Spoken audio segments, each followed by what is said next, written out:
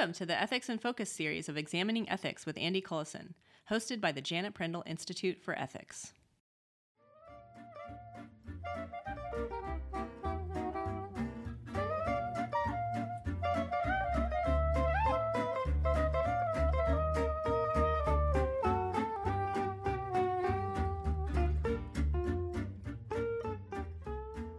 I'm Sandra, one of the producers on the podcast. Thank you for joining us, and welcome to our series, Ethics in Focus. For new listeners, the Ethics in Focus series is a special presentation of full-length interviews with some of our expert guests. Ethics in Focus features conversations about ethics without explanations that are designed to appeal to people already familiar with the field of ethics. We'll still have our regularly scheduled episodes at the end of every month, but every once in a while, we'll drop one of these bonus Ethics in Focus interviews. Our other producer, Christian, has more about today's show. Today's edition of Ethics in Focus features our host Andy Cullison's conversation with David Benatar and David Wasserman, the authors of Debating Procreation, Is It Wrong to Reproduce? Out now from Oxford University Press.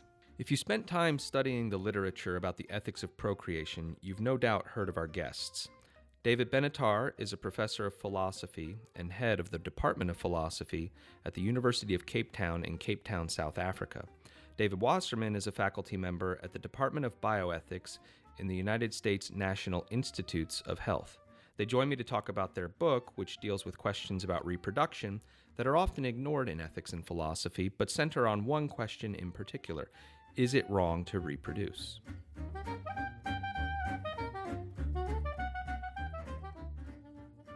Gentlemen, thank you for joining us. Professor Benatar, thank you for joining us. Thank you. My pleasure. Nice to be with you. And Mr. Wasserman, thank you for joining us. Thank you. So, the book is Debating Procreation, Is It Wrong to Reproduce? And I thought it might be good to start out by getting some of the basic terminology on the table and let our listeners understand the two positions being defended here before we get down to looking at arguments for and against these positions. So I'm going to start with Professor Benatar. Could you tell us what natalism and antinatalism are, and tell us what your position on these views is?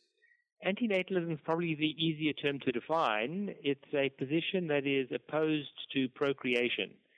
Often the contrast to that is pronatalism, but I suppose one could also use the term natalism as a contrast. And I am an antinatalist myself. I believe it's wrong for people to have children. Mr. Wasserman, you defend that procreation is sometimes permissible, but it's noted that your view is somewhat unorthodox. Can you give us a rough idea as to where you might draw the line and why your view might be considered quote-unquote unorthodox? Yeah, I should just say by way of background that the unorthodox was a contrast with a heretical view that David Benatar was espousing. So I just wanted to make clear that I was not defending conventional wisdom, which I think David would concede, and I hope I will make clear. So my own view is that some procreation is permissible, and I set a bar which is at the same time fairly low and fairly high. It's fairly low because I think it's morally permissible with some qualifications that I could get into for prospective parents to have any child they reasonably expect to have a life worth living, a life that future individual would regard as worth the serious ills and adversities that any human being can expect. Now, there are a lot of reasonables in my formulation of this, but I don't think there's a precise standard. I think that prospective parents make a decision to have a child in, a very specific context, and it's within that context that they need to make that judgment. I don't think, however, that they need to choose, if it's even possible, to choose the best possible child they have or the child who'll be the better off.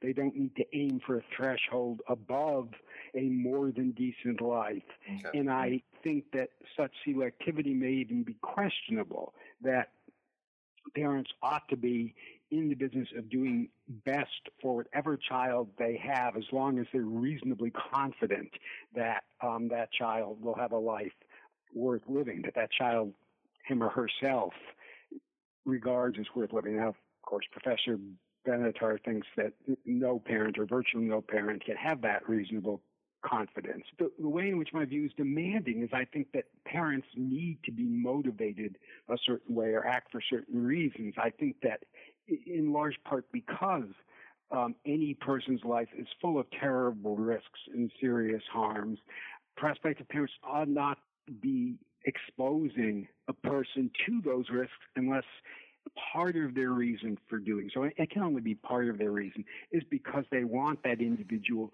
to enjoy the goods of life, goods that they believe will outweigh those risks and ills. Okay. And I don't think that either part of that view is widely shared. Let's turn to Professor Benatar's core arguments and view. So the book begins with Benatar's defense of the antinatalist position. And Professor Benatar, you have core three arguments here, and I'd like to just go through each in turn. So let's just start with the first argument. You have something that you call the asymmetry argument for the antinatalist position. Could you summarize what that argument is for us? Yes, I can. I should probably say at the outset that that's probably the most technical of the arguments. But the rough idea is that there is an asymmetry between good things in life and bad things in life. So I'll briefly sketch out the symmetrical part, and then I'll mention the asymmetrical part. So I think that the presence of a harm is a bad thing, and the presence of a benefit is a good thing. But I think when we come to the absences of harms and benefits, we find an asymmetry. So I think the absence of a harm is good, even if that good is not enjoyed by anyone. Mm-hmm. Whereas the absence of a benefit is not bad unless there is somebody for whom the absence is a deprivation. So what that means is that if we're thinking about cases of bringing somebody into existence, we need to consider the possibility that that person's going to suffer harms, and the avoidance of those harms by avoiding creating the child is a good thing. We also need to recognize when we don't create a child that there will be no child that will enjoy the benefits that that child would have if it were created. But the absence of those benefits, I think, is not bad because there's nobody who is deprived. So that's an asymmetry, and obviously some people are going to just want to dispute the asymmetry. But in the book and in an earlier book I wrote, I gave a whole series of arguments for why I think that we ought to accept this asymmetry. If you think the absence of harm is a good, even if no one can experience that absence or benefit from that absence, but you don't think the absence of a good is a bad, in a decision to not bring a child into existence, with respect to the harms avoided, you've done a good thing. But with respect to the goods you've avoided, you haven't done a bad thing. Is that the idea? Exactly. And so the avoidance of harm somehow gets a kind of, in the overall calculus in deciding whether or not to procreate, the absence of harm weighs in more heavily. That's correct. Now, let's talk about, as you say, that's one of the more technical arguments, so I don't think we'll need to go into the technical details. That's one of those things where we can ask our listeners to check out the book. The quality of life argument is another one of your three core arguments for the antinatalist position. Could you summarize that argument for our listeners? Yes. In a way, there are two arguments bundled into one there. So one argument is to say that the quality of human life, even the best human lives, is much worse than most people think. And here I cite a range of psychological phenomena which have been amply demonstrated by psychological studies, which show why people are actually not the best judges of the quality of human life. There are all kinds of bad things that happen on a day-to-day level, but also happen over the course of a lifetime that people tend to underestimate and not factor in to the extent that they should. If you think about over the full course of a life, the chance of something really terrible happening to any one of us is really immense. Mm-hmm. And so I think that that's one kind of quality of life argument. Related, and I've already implied it a little bit, is a risk argument. So even if you thought that it was possible that some individuals would escape terrible things in their life, the chance of something terrible befalling any one individual is so high that I think there's something indecent about bringing a child into existence and exposing it to those risks when it cannot consent to them and it can't agree to them. Let's go through the misanthropic argument now. So the other arguments are what I call philanthropic arguments because they're really concerned with the well-being of the being that you would bring into existence, and they're concerned about avoiding harm to those beings. The other argument is a misanthropic one, in that it appeals to the dark side of human nature, to the terrible things that humans do to one another, to animals, and also to the environment, thereby affecting other humans and animals. And I cite, again, a whole host of empirical and other literature that shows just how destructive humanity is. Now, I think there's a temptation for many people to say, well, look, my child isn't going to be that destructive. My child isn't going to do a lot of damage. And so one of the things I try to do is to show how even the people with the best of intentions actually inflict quite a lot of damage, and they do quite a lot of harm. And so they're quite good misanthropic arguments for avoiding creating more people. I should say that I don't think that the misanthropic argument produces quite as categorical an antinatalist conclusion as the philanthropic arguments do. But I certainly think that it is added evidence for an argument for an antinatalist position. One final thing I should say about the misanthropic argument is that I do spend some time showing why I think it's not inconsistent with or incompatible with the philanthropic argument. I think you can be both concerned about human beings and wanting to avoid suffering to them while also recognizing the damaging power of humanity. The core difference between, say, the quality of life argument and the misanthropic argument, if I understand, is the quality of life argument has to do with thinking about the risks that you're going to put your child through in terms of suffering, and the potential benefits might not outweigh that, and that the risks are so great that without consent you'd do something bad. But the misanthropic argument, if I understand correctly, is more about risking bringing someone into the world who's going to do the bad things. Is that the idea? Exactly. Mr. Wasserman, I know you have something to say about each of these arguments, the asymmetry argument, the quality of life argument, and the misanthropic argument. Could you briefly explain some of your thoughts on these arguments in turn? Okay, sure. Well, I'll start with the asymmetry argument because I have the least to say about that. Had Professor Benatar gone into more detail on the argument, I would have had some objections to raise, but I think those objections have been raised by other people, other philosophers more attracted to the technical character of the argument, or who got there first with more ammunition than I could bring to bear. So I will just say that I don't find that asymmetry itself compelling, in part for the common sense reason that I don't think that I still find the claim that the critical part, the asymmetrical part of the asymmetry, rather ad hoc. But again, that's just that's just an objection, not an argument. Mm-hmm.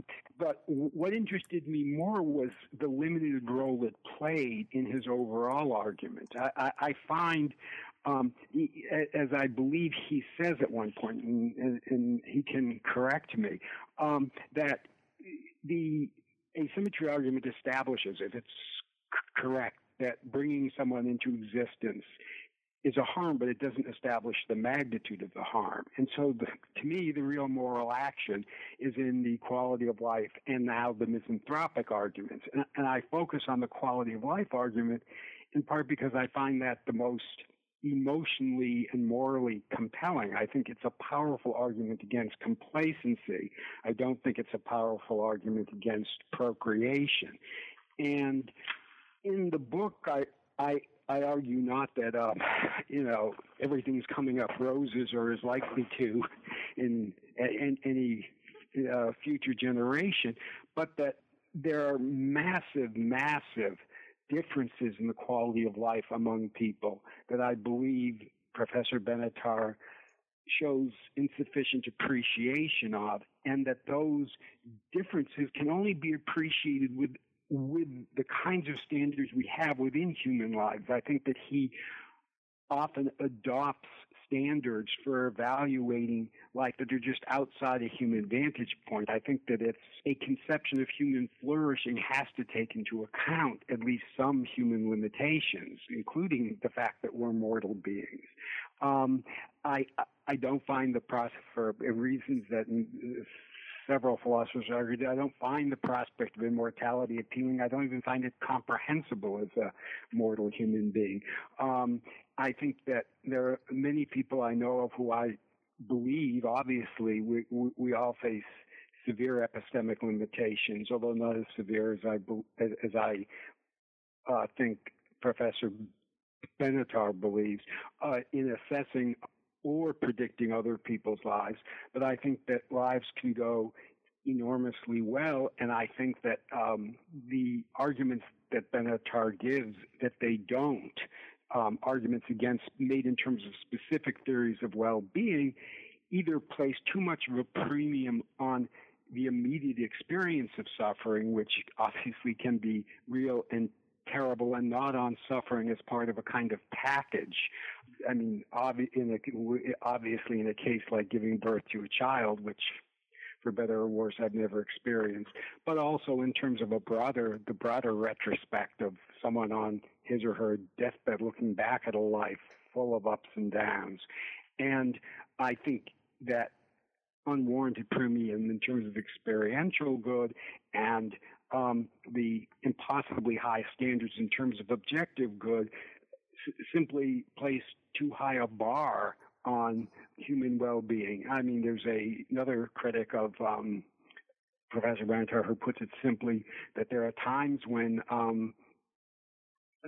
being not as good as possible is simply not good and rather than bad. And that is a mundane conclusion, I think, goes a long way toward challenging the implications of the examples and specific arguments that Benatar makes in the quality of life argument. And I mean, I certainly could go into more detail. I don't think I should at this point. But the philanthropic argument. Let me pause you there just so that I can kind of try and distill something for our listeners on your response to the Sure. quality of life argument. So I gather the main thrust of your objection is going to be examining Professor Benatar's value calculus that places too much of a premium on certain kinds of experiences. And if you don't place that premium, then you don't think some of the weighing would favor not procreating. Is that roughly the idea? That's part of it. I mean, what I should have said, but I didn't get it early enough, is that he goes systematically through the sort of three standard approaches to well-being, hedonic or experiential, and that's my criticism of his hedonic argument. I think the second type of theory is a desire satisfaction theory, and I think that largely the way Benatar treats desire satisfaction, it collapses either into hedonic or objective list, which is the third kind. And so I focus on hedonic theories, which I think in which I think his arguments suffer from that unwarranted premium, and objective list theories, for which I think they set an impossibly and unreasonably high standard. So then the thrust of the disagreement between you and Professor Benatar would be over which theory of well-being to select, and looking carefully at what those theories of well-being are going to say about. I think we both don't want to commit ourselves to a particular theory of well-being. I think he makes arguments that for each of the three, and I counter with arguments for each of the three. Fair enough. So that it's being fought out on a terrain that's been mapped out by other philosophers. Okay. So then your thoughts on the misanthropic argument?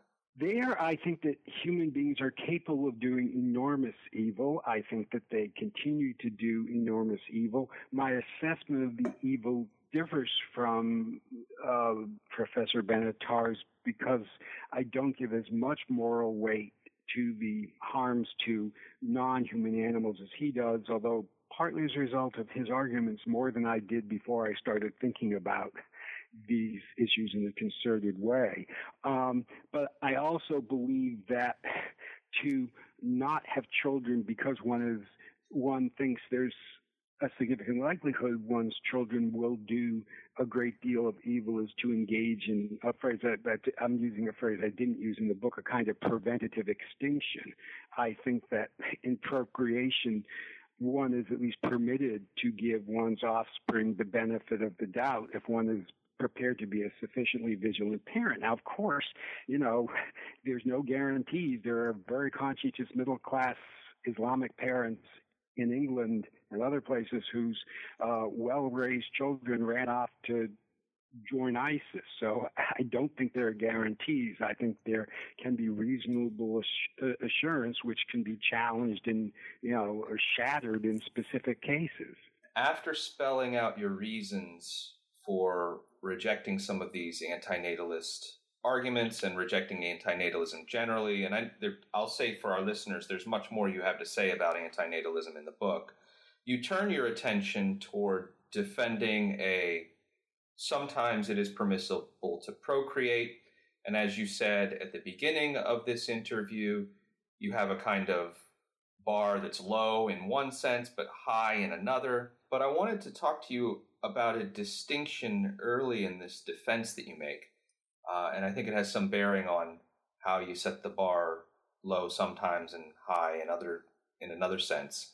You have this distinction between what you call child-centered reasons to procreate, and I suppose what you might call non-child-centered reasons.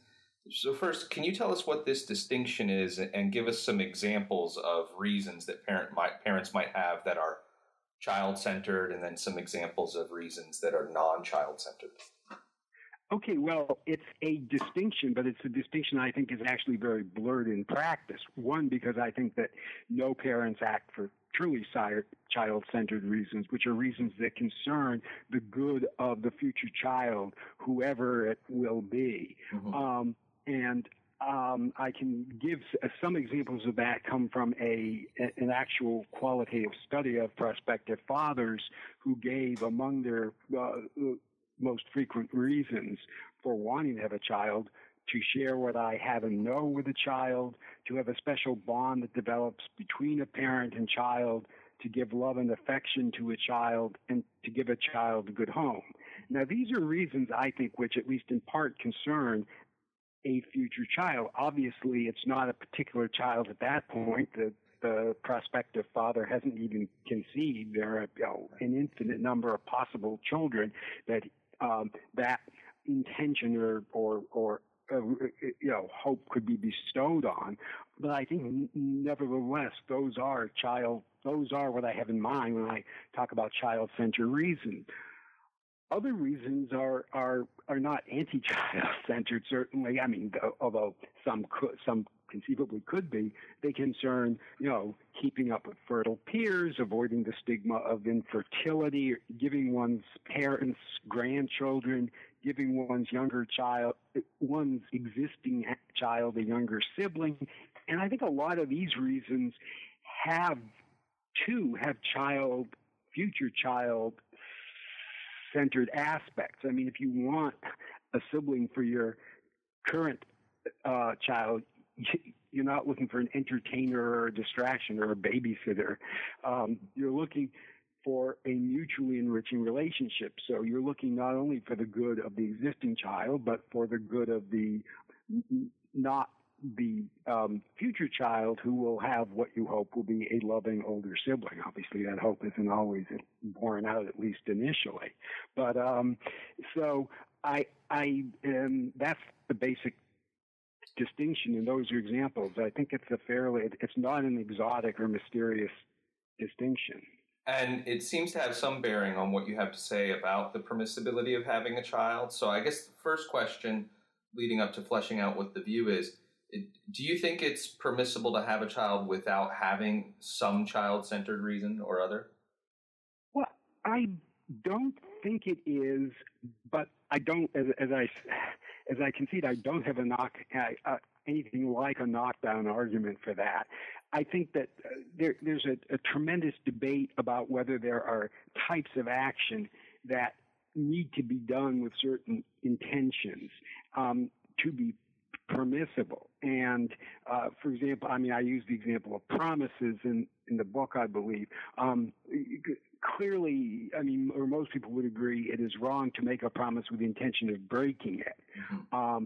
But there may be some disagreement about whether it is permissible to make a promise with the expectation of keeping it, but not the intention of keeping it. Mm-hmm. Although those may be hard to tell apart in an actual case of promise making. But I would think that it is, a good faith promise is made with the intention of keeping it, and that one shouldn't promise if one lacks that intention, as well as that expectation. You can hardly have a credible intention if you think there are vanishingly small odds of keeping the promise. And similarly for the child, I think you have to intend it's good, and that intention requires the expectation that it could have a good life. If you think those odds are vanishingly small, it's you can't really have that intention. And in the book, I make various partial analogies, which I then qualify and concede that none of them is fully satisfactory, but say that in the case of procreation, the main reason I think for a moral requirement that one actually seeks the good of the future child, whoever it may be, is that life is so damn difficult and risky even in the best of circumstances. So it's more than a nod to the antinatalist arguments. I think that they create a motivation or impose a motivational burden on prospective parents that a lot of pronatalists don't recognize. There does seem to be a strong kind of preference for having these child-centered reasons then, and based largely on antinatalist concerns. Would that be an accurate statement? Yeah, it would be quite a thought experiment to imagine a world so different than ours that none of the harms and evils that Professor Benatar so vividly describes were present. Certainly the case for a moral requirement would be a lot weaker in such a very distant world. Interesting. So the next part of your position, or I guess sort of this two core views that get defended in this latter part of the book. One has to do with what kinds of reasons ought to factor into procreation decisions. After that, you take up the question as to whether we have reasons to prefer bringing, I'll just say, happier or better off children into the world if given a choice. And you consider whether it would be wrong to opt to bring a child that you have reason to think would be less well off. And you ultimately seem to conclude that it's not wrong to opt to bring a child into the world that you know would be less happy or less well off than some other possible child. Could you walk us through your reasoning here? Yeah, well, it's convergent reasoning. I can start by saying that the basic idea is that whichever child you have, and we're assuming now that this child is going to have a decent life, a life that it will undilutedly regard as worth living, which again is something that Professor Benatar would question. But I need to get the argument off the ground, because if I shared his belief, if I embrace his quality of life argument, all of this would become irrelevant. So assuming you have a choice among children, all of whom you reasonably expect to have such a life, it's just a matter of complete indifference to whichever child you choose, that there's some other child that you could have had that would have had a better or worse life. It's not even like a case where where one child you give a gift to one of two existing children, and one child says, "Why did you give it to me? You should have given it to my less happy sibling," or my happier sibling was on a roll. Right. I should have supported him. In this case, whichever child is picked is the child. The other one is just one of or the other one. There is no other one. There's just a multiplicity of possible children not chosen, and or a finite number of embryos not implanted. So that from that child's point of view, it makes no difference whatsoever that some other child could have had a better life. So why should the parents be concerned? Well, if they're consequentialist parents, they should be interested in bringing more child-affecting good into the world. They can say, we're going to pick A over B because A's life will be better than A, then B's life will be for B. But I don't find that an appropriate parental or motivation for prospective parents. Or they could say, look, we want to sort of realize human flourishing as much as possible. So we're going to pick the child who's going to flourish as much as possible. And I don't think that should be part of the parental project. Or they could say, we want to add as much good as possible to the world, or as much happiness, to aggregate well-being, so we'll select the happiest child. And none of these seem like good reasons. So, and I wanted to make, and so there are two points that I just want to make that are sort of counterpunching, challenging arguments that are made against that. One is the sort of idea that it's perverse to seek a child who will be worse off. And I completely agree. I mean, someone who said, I want a child who will, for whatever reasons, be less happy, one who will be more happy, is, and this comes from, I borrow this from Guy Kahana, is wishing that child ill, in a sense, even if the parents are committed to doing as much good as possible for the child. I mean, but the idea of sort of randomly choosing, or choosing on the basis of some affinities that happen to be associated with well-being, is not choosing because the child will be worse off. And the second point, which is made by a claim, which is made by a number of philosophers, is that because parents can't now identify a particular future child, prospective parents can't, they need to treat their future child as a kind of a group, or use their child de dicto to refer to whoever their future child is. And so by picking the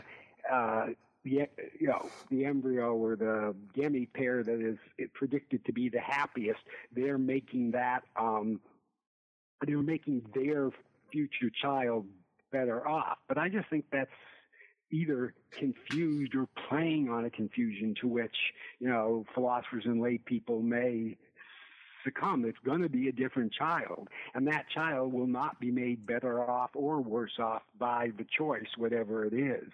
I mean, I have a much longer argument in other places for that. So finally, I do a lot of borrowing in here from other philosophers whose views I don't agree with otherwise, but I borrow an argument from Jeff McMahon that if one is committed to the view that one has a moral reason to pick a happier than a less happy child, or a child who will be better off than one who will be not as well off, one is committed to having more children, or has a moral reason to have more children, which challenges what I believe is called the procreative duty or reason asymmetry by Professor Benatar. And that's an asymmetry that I think is a tenet of common sense morality about procreation. So I think that result is more counterintuitive than saying it's okay to select either child. It seems to be that the key rationale here is the sorts of reasons that parents ought to bring to bear in deciding to procreate shouldn't be things like maximizing happiness in the world or something like that. They ought to be more geared toward, child-centered reasons. And if you think about it that way, the child who's going to be less well off doesn't, from the perspective of what's good for them, they don't care if you could have brought a happier child into the world or not. That's sort of irrelevant from the decision about whether or not to bring this particular child into the world, right? Right. I should just make one qualifying note. I don't think that prospective parents should completely ignore the impact on third parties. I mean, if they're going to have a child who will just make it impossible for them to raise their other children reasonably, they shouldn't do it, whatever that child's own prospects. So I don't want to make it look like the only relevant considerations are, concern whatever particular child they would choose.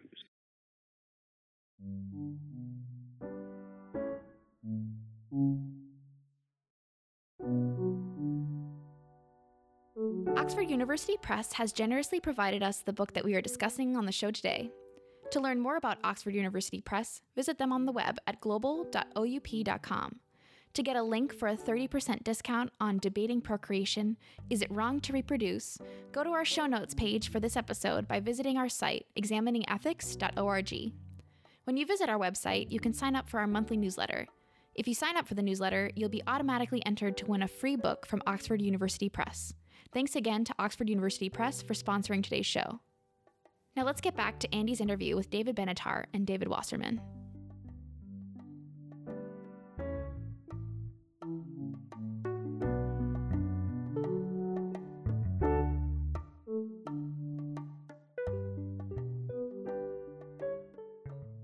Professor Benatar, did you want to weigh in on perhaps anything that Mr. Wasserman said regarding any of your three core arguments, or anything that Mr. Wasserman has said in summarizing some of his positive position? Well, he said so much that it's hard for me to engage, I think, with all of the points. So let me just make a few general ones. Okay. First of all, I don't deny for a moment that bringing a child into existence and parenting that child can be good for the parents, that it can be good for any existing siblings that there might be, good for society as a whole in some ways, or for members of society. So I accept all of that. The question is whether it's justifiable to inflict a harm on the child that you would bring into existence in order to derive those other benefits for oneself. So that's the one question that we need to focus on. And I want to try and give this a bit of clarity. So consider the terrible things that can happen to people. I mean, think about in our kind of society where people don't die at very young ages from infectious diseases. I mean, that's terrible. But once you've got that under control, people tend to die from things like cancer, from various kinds of degenerative diseases. If you look at the United States, 1 in 4 men and 1 in 5 women will die from cancer. Those deaths are pretty horrific deaths. When you create a child, you are exposing it to a very high risk of a death of that kind and the dying process that leads up to it. If it's not cancer that gets you, it's very likely to be something else that's terrible. And then I want you to ask yourself, when you're contemplating bringing this child into existence, how much good would there need to be in their life in order to outweigh that unspeakable suffering that the being will suffer in anticipation of its death while it's dying? And when I think you concretize it in this way, imagine another example. Imagine you consider the possibility, let's say, that your child will be raped. And you imagine some horrific rape. And now you're engaged in some kind of activity where you ask yourself, how much good would there need to be in the life to outweigh this terrible evil? I think when you start telling me how much good there would need to be to outweigh the bad, you very rapidly begin to sound indecent and callous. Because it's hard for me to see how pleasures somebody might have in life, the professional satisfaction they might have, whatever personal satisfaction they might have, how those things could be a warrant for bringing into existence a child that will suffer an horrific fate of that kind. So what I would say to prospective parents who are contemplating bringing a child into existence is very vividly imagine the terrible things that in aggregate are likely to happen to your child, and then start doing the sums for me and tell me how much good there would need to be. I think people are going to be a lot more hard-pressed to justify procreation when they're thinking about that. I also, if we look at the misanthropic argument, would want to say that ordinary people, raised well by good parents, do a lot of damage. Those of us who live in the developed world or lead lives of people in the developed world do lots of damage to the environment that has a large impact on future generations, on animals, on people that are existing today. If you think about most people in the world consuming meat and animal products, just think about the numbers of animals that are suffering unspeakably in order to feed that habit. There's a lot of evil that's done, often unwittingly, unintentionally, not with malice, by ordinary people that we don't regard as evil. I think these are very real considerations that people need to consider. You're going to have a hard time coming up with a list of goods that would outweigh these things. I suppose another relevant consideration might have to do with something like consent or a prediction that the person you're bringing into existence would consent to these things. At the very beginning, you said it's irresponsible or bad to subject people to these kinds of risks when you can't get their consent. So I just wondered what you thought about the following view. Someone might say, well, I can't get the actual consent of the child to be, but I can run a kind of inductive argument. Most of the people I encounter, would say, had I been given the opportunity to consent, knowing what I know now, I would have consented. And so they make this kind of reasonable prediction. Whatever child I have, when they get to be 30 or so, would have consented to this. Do you have any? Is that an objection you grapple with in the book, or do you have any thoughts about that kind of reasoning? Yes, I have, and I've considered that argument and responded to it. I think part of the worry there is one of adaptive preferences. Mm-hmm.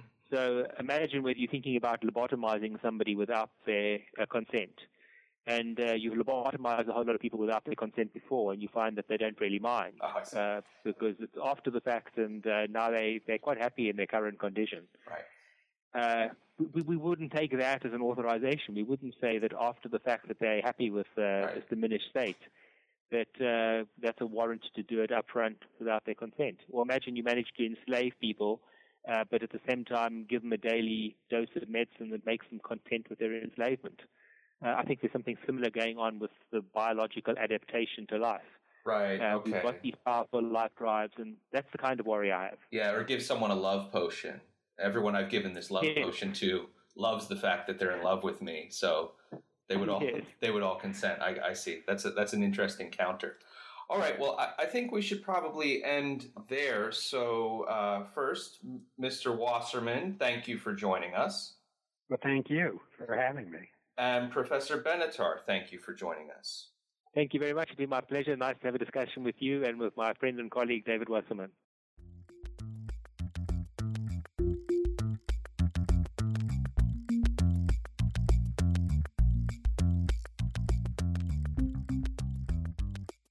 The book we've been discussing today is Debating Procreation, Is It Wrong to Reproduce? By David Benatar and David Wasserman. Thanks again to Oxford University Press for providing us with copies of the book. To find out more about Oxford University Press, visit them on the web at global.oup.com. Don't forget to visit our show notes page at examiningethics.org to get a 30% discount on Debating Procreation. Thanks again to Oxford University Press for sponsoring today's show.